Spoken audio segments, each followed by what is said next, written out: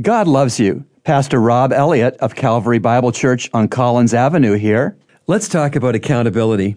When we are accountable to someone, we invite them to check on us. We welcome the checking. We have nothing to hide, and we know that being accountable will improve our productivity and our personal character. The person who doesn't want to be held accountable is usually the person who has something to hide: job performance, marital fidelity, laziness, etc. Currently, do you have any accountability in your life? Is anyone checking in with you on how you function in your marriage, on how you parent, on whether or not you pay your bills, on anger issues, on forgiveness issues, on interpersonal relationship issues, on how to handle money and time, and on whether or not you are praying and reading the Bible each day? Is anyone checking in on those things for you? The wise person sees that being held accountable is a good and a helpful thing. The fool sees being held accountable as being intrusive and distasteful.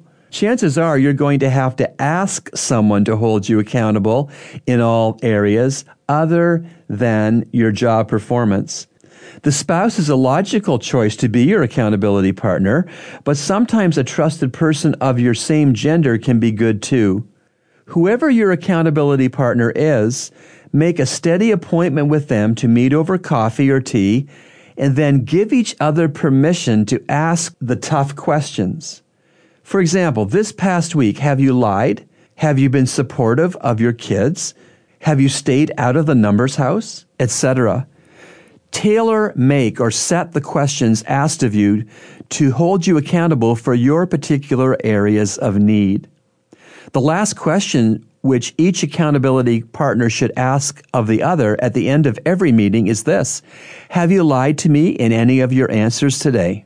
Proverbs 27, verse 17, commends personal accountability with another person. It says this: iron sharpens iron, so one man sharpens another.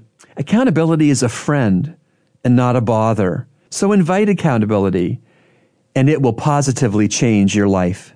Remember, God loves you, and He's proven it with Jesus' cross.